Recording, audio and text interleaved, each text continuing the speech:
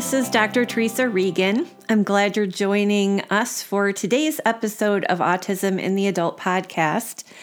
I am a neuropsychologist and the director and founder of a diagnostic autism clinic for adolescents through aging adults in Central Illinois.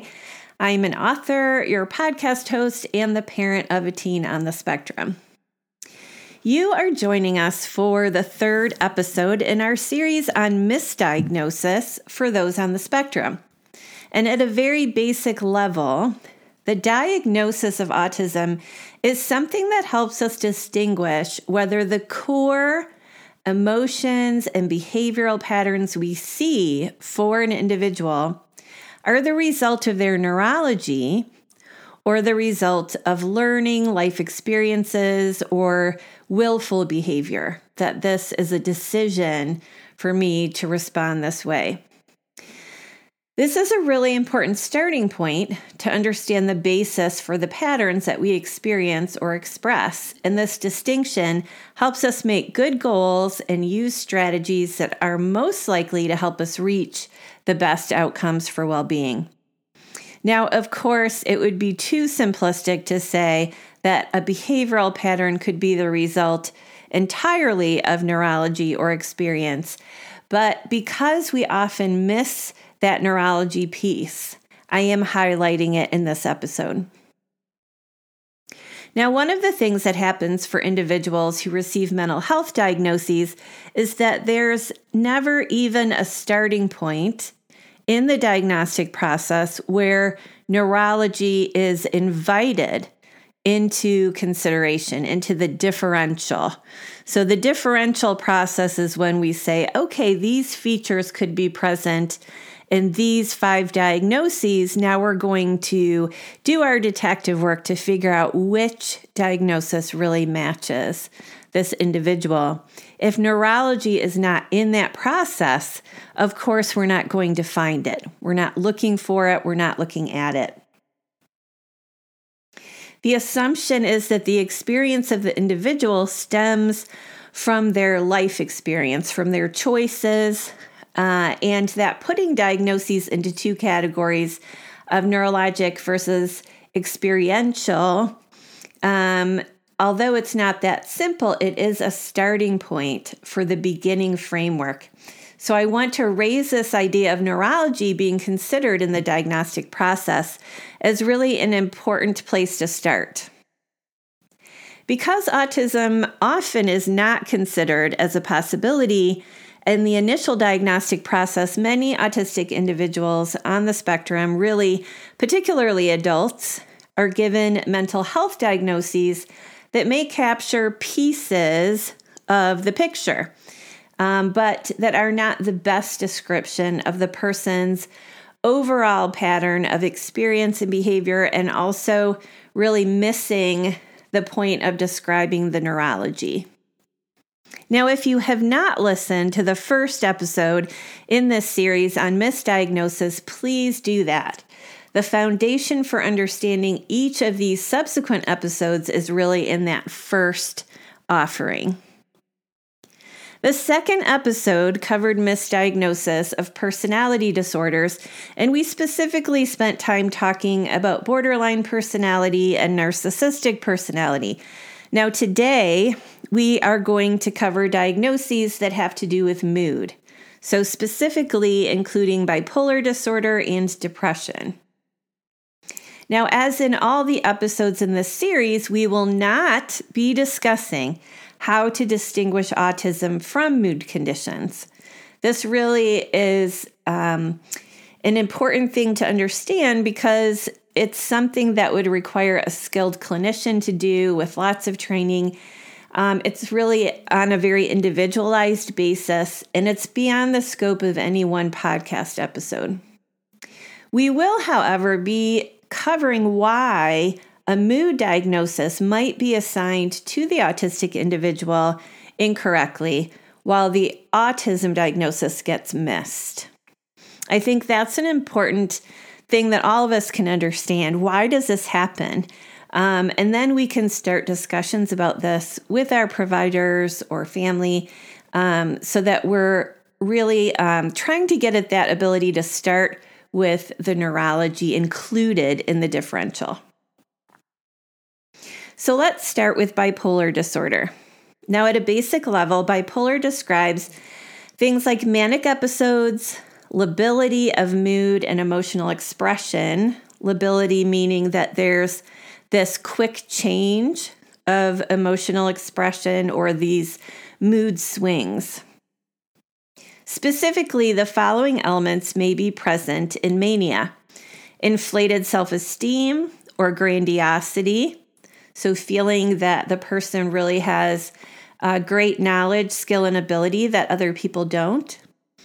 For some on the spectrum, there are qualities of categorical thinking, a love for facts and ideas and inventions, and difficulty understanding the perspectives of others. So when these qualities are present, the individual may feel that their knowledge, particularly about their topics of greatest interest, that their knowledge level or skill level is so exceptional that others really have a lot to learn from them. And as noted in the previous episode on personality, the individual on the spectrum with these characteristics might appear narcissistic or grandiose, particularly regarding their particular interests. So let's say they love history and they dive in, and perhaps they really emphasize their skill level in this area and may feel that they are really well above people in their sphere, other people that they're interacting with. Another feature of mania that's recognizable to the clinician is a decreased need for sleep. So the person in the midst of a manic episode may be sleeping a lot less, may even stay up for a few days at a time. Sleep disturbance is a common characteristic in autism because the brain is in charge of sleep. So there is variability in what the sleep disturbance looks like for the autistic individual, including if it's present at all.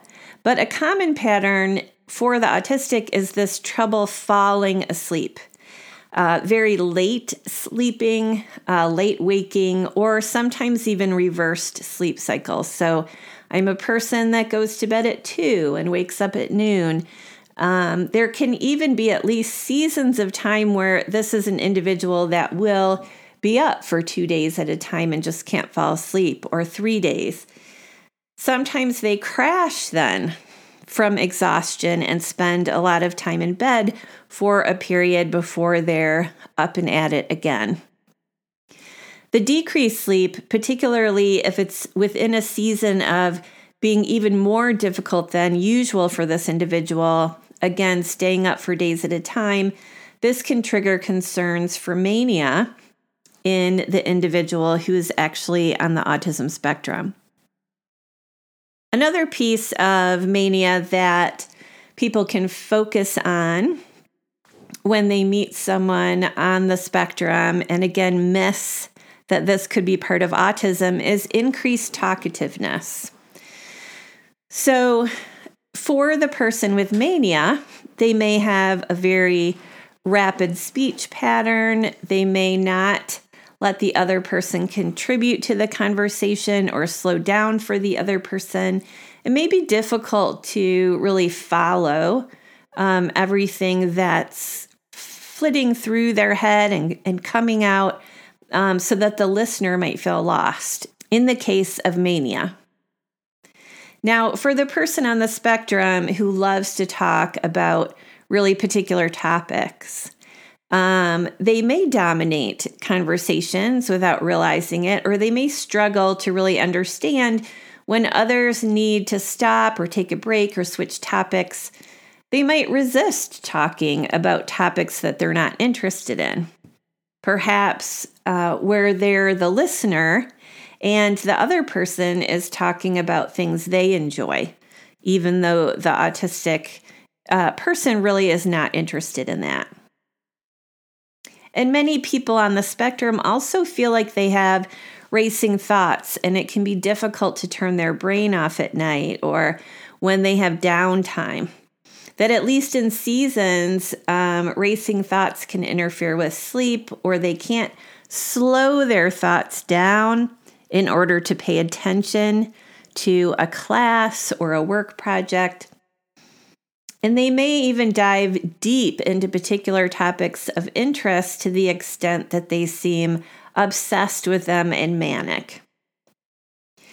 You can picture these seasons of poor sleep, intense interest, and racing thoughts, perhaps looking like a mania, particularly if there's a season where these features are really emphasized.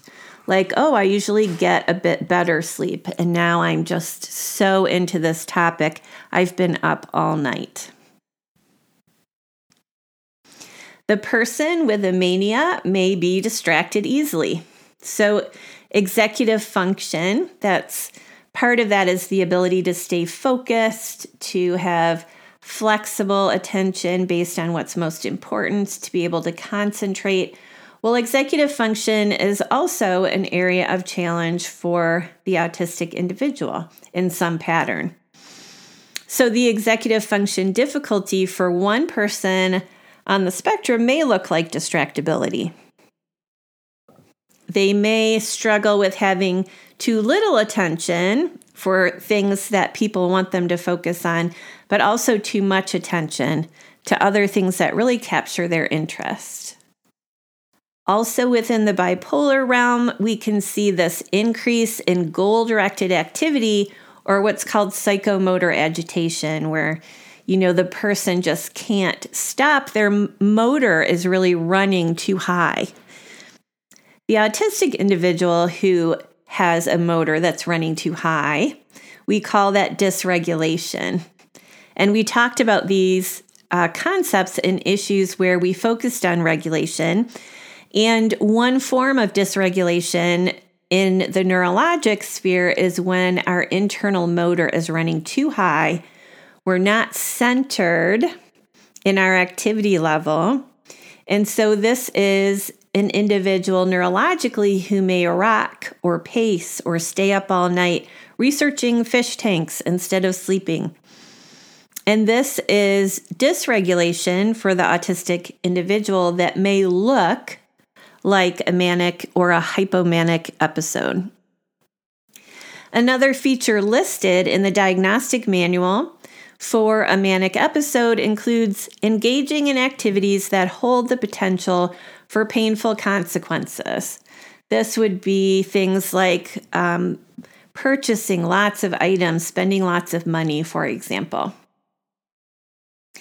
This characteristic may also be present for the autistic if their executive function difficulty leads to poor planning of finances, and if their intense interests really lead to that hunger for more.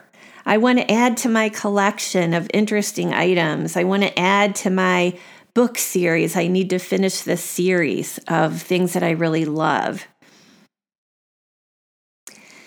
Now, spending is not the only type of behavior that could lead to risk or consequences, but it's one example in this category of potentially risky activities. A characteristic of the bipolar individual may also be difficulty with emotional regulation, which is called labile mood in bipolar, where you have mood swings. So instead of being regulated, which again means centered with emotions, the individual with bipolar may experience difficulty with mood swings. So this ability to stay centered, and perhaps someone with dysregulation who has bipolar may become very upset or angry without much warning. Now, all individuals on the spectrum will struggle with emotional regulation, but the individual on the spectrum who leans toward externalized dysregulation, so we let out all of this emotion, A meltdown. This may be a person who rolls on the ground or shouts or throws things, has crying spells. These are the external, that when they're dysregulated, it's very loud and noticeable. Well, this person on the spectrum who has externalized dysregulation, they are at risk of being misdiagnosed as bipolar. Now, the person who has quiet dysregulation, like I'm hiding, I'm retreating and withdrawing, that's the flight reaction, or I'm frozen, I'm shut down, I've disassociated, this is the freeze reaction. These individuals on the spectrum are not likely to be diagnosed with bipolar. They may be diagnosed with other things like depression, which we'll talk about in a bit. So one thing to remember is that the type of dysregulation for this specific autistic individual may influence what misdiagnoses they may be likely to receive. So someone with externalized fight reactions when dysregulated may look bipolar to a clinician who's not looking at the big neurologic picture. It is possible for an individual to have both bipolar and autism. However, most of the time that I see bipolar present, it's a misdiagnosis, or it's a sign by clinicians who don't understand that emotional dysregulation is expected in autism. It doesn't need a separate label. If the dysregulation is not explained by the autism diagnosis, then you also diagnose bipolar. And I think I've diagnosed both in about 2 of my clients out of nearly 550 assessments. So that could be particular to my clinic, but it does show you that really it's not a very common overlap. That most of the time when there's overlap, they're just describing the fact that there's an externalized dysregulation when someone's overwhelmed. But that is to be expected. For the people that I did diagnose, I really was able to work with them over a long period of time, and I could see acute episodes of mania that really were not typical for autism and were very different from their baseline of autistic dysregulation. Another thing to note is that medications typically are not going to change if the diagnosis switches from bipolar to autism. The medication choices tend to be symptom-based and therefore are not really dependent on the specific diagnosis as much as the presentation of the characteristics. So there may still be a mood stabilizer, for example, prescribed for someone who has difficulty staying centered with emotions. Now let's look at the diagnosis of depression. Certainly, the individual on the spectrum can have mood difficulties based on life struggles, just as any human does. In my experience, anxiety is much more inherent to the neurology of autism than depression, but depressed mood occurs secondary to struggles. Other characteristics that the autistic may have could be labeled as depression, but appear to be a misdiagnosis trying to describe some neurologic characteristics.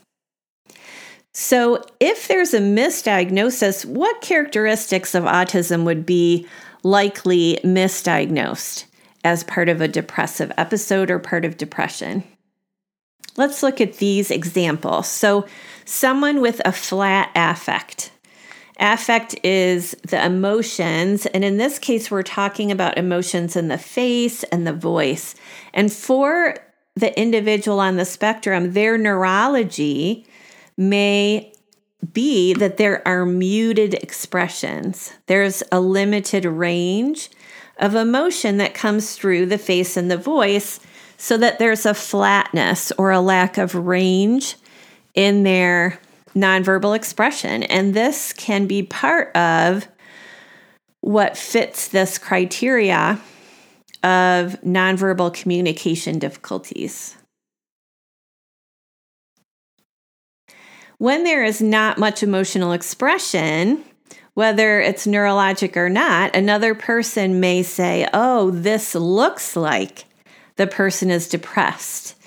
There could be this kind of hidden struggle inside. Let's treat this person for depression. But this is an individual who says, gosh, I don't feel sad. I don't feel hopeless or helpless. I don't feel worthless. I don't feel discouraged. I feel fine. But people tell me I'm depressed, so I guess I must be. So that could be one person who's at risk for misdiagnosis. And then, of course, the depression interventions, whether that's counseling or medication, are not going to change the neurology of that nonverbal expression. Also, there are a subset of individuals on the spectrum who struggle to consistently engage in things like self-care, taking showers, brushing their teeth, wearing deodorant, eating regular nutritious food, engaging in exercise, getting the sleep they need, cleaning the environment, working, engaging in relationships. If the individual rarely leaves the house, eats junk food, has a reverse sleep cycle, doesn't bathe, only plays video games, others may conclude that this person is depressed, particularly if something in life has changed. For example, let's say the individual graduated from high school and really can't get going with life. The problem is that for the autistic individual, their neurology may struggle without structure. And high school may have been that input that gave them a reason to get up in the morning and to get going and a place to go. And the removal of that structure could really lead to a loss of what we call behavioral momentum, which is neurologically based. Creating their own structure and momentum because of their neurology on the spectrum, that can really be difficult. So even in the absence of emotional struggle, you may see this real struggle to initiate behaviors and keep momentum for daily life. Now, speaking of momentum, the brain is in charge of this issue of getting started. Let's get going with a task of behavior. Let's go, let's start, let's transition from a resting state to an active state. And in my book, Understanding Autistic Behaviors, I have a chapter called The Physics of Behavior, just to explain these kinds of phenomenon where if we take the concept of inertia, for example. So this is a physics concept that something that's at a resting state tends to stay there unless there's energy put into moving it. So how do I get going from a resting state, from a stopped state? When the individual with autism is in a resting state, they may have difficulty getting going into a state of activity. Now, interestingly, the last section on mania describes the same difficulty of transitioning states, but this time it's in the opposite direction. So the brain should help us both start an activity and stop an activity, depending on what's most meaningful, important, and healthy. Now, for the individual with autistic neurology, they may have difficulty neurologically doing this. So I can't get going, or when I'm going, I have not only momentum, but I'm accelerating and I can't stop. So if you can't get going, that can look like depression. And if you can't stop, that can look like mania. And you can have these elements in the same person at different times. So the neurology has difficulty getting to the just right state of activity level. Fourth, and finally, the social withdrawal in autism can also be mistaken for depression. So the individual on the spectrum who is content to have alone time, to not leave the house for periods of time, to engage in solitary pursuits, may appear depressed to people who prefer a lot more social interaction and activity. So let's talk and visit and talk about our lives. Let's play games. Let's watch a movie. Let's have people over for dinner. And when the individual on the spectrum resists this level of interaction, others may wonder if there's a mood issue present and kind of at the root of this difficulty. So certain individuals on the spectrum can struggle significantly with depressed mood, but this section highlights that depressed mood can also be misapplied and sometimes can prevent the person from getting a really accurate diagnosis of autism because there's this assumption that this must be depression. Now, because we've talked about behavioral momentum and we've talked about getting going with activities, I'm going to link a few of our previous podcast series that cover these issues. I did a series on exhaustion in autism and issues of gaining and keeping momentum for daily activities. This started in September of 2021, and I will put a link to that first episode, but there are a couple in that series you might want to review. I also did a series on dysregulation in autism and what that can look like, and what to do to prevent dysregulation, to recover from dysregulation, and to recognize dysregulation. And that series started in January of 2022. I will also link the first episode down in the show notes. Thank you for joining me for this episode about mood and autism. And we are going to keep talking about this important subject of misdiagnosis in autism next time when we focus on anxiety-based conditions. I hope you join me then.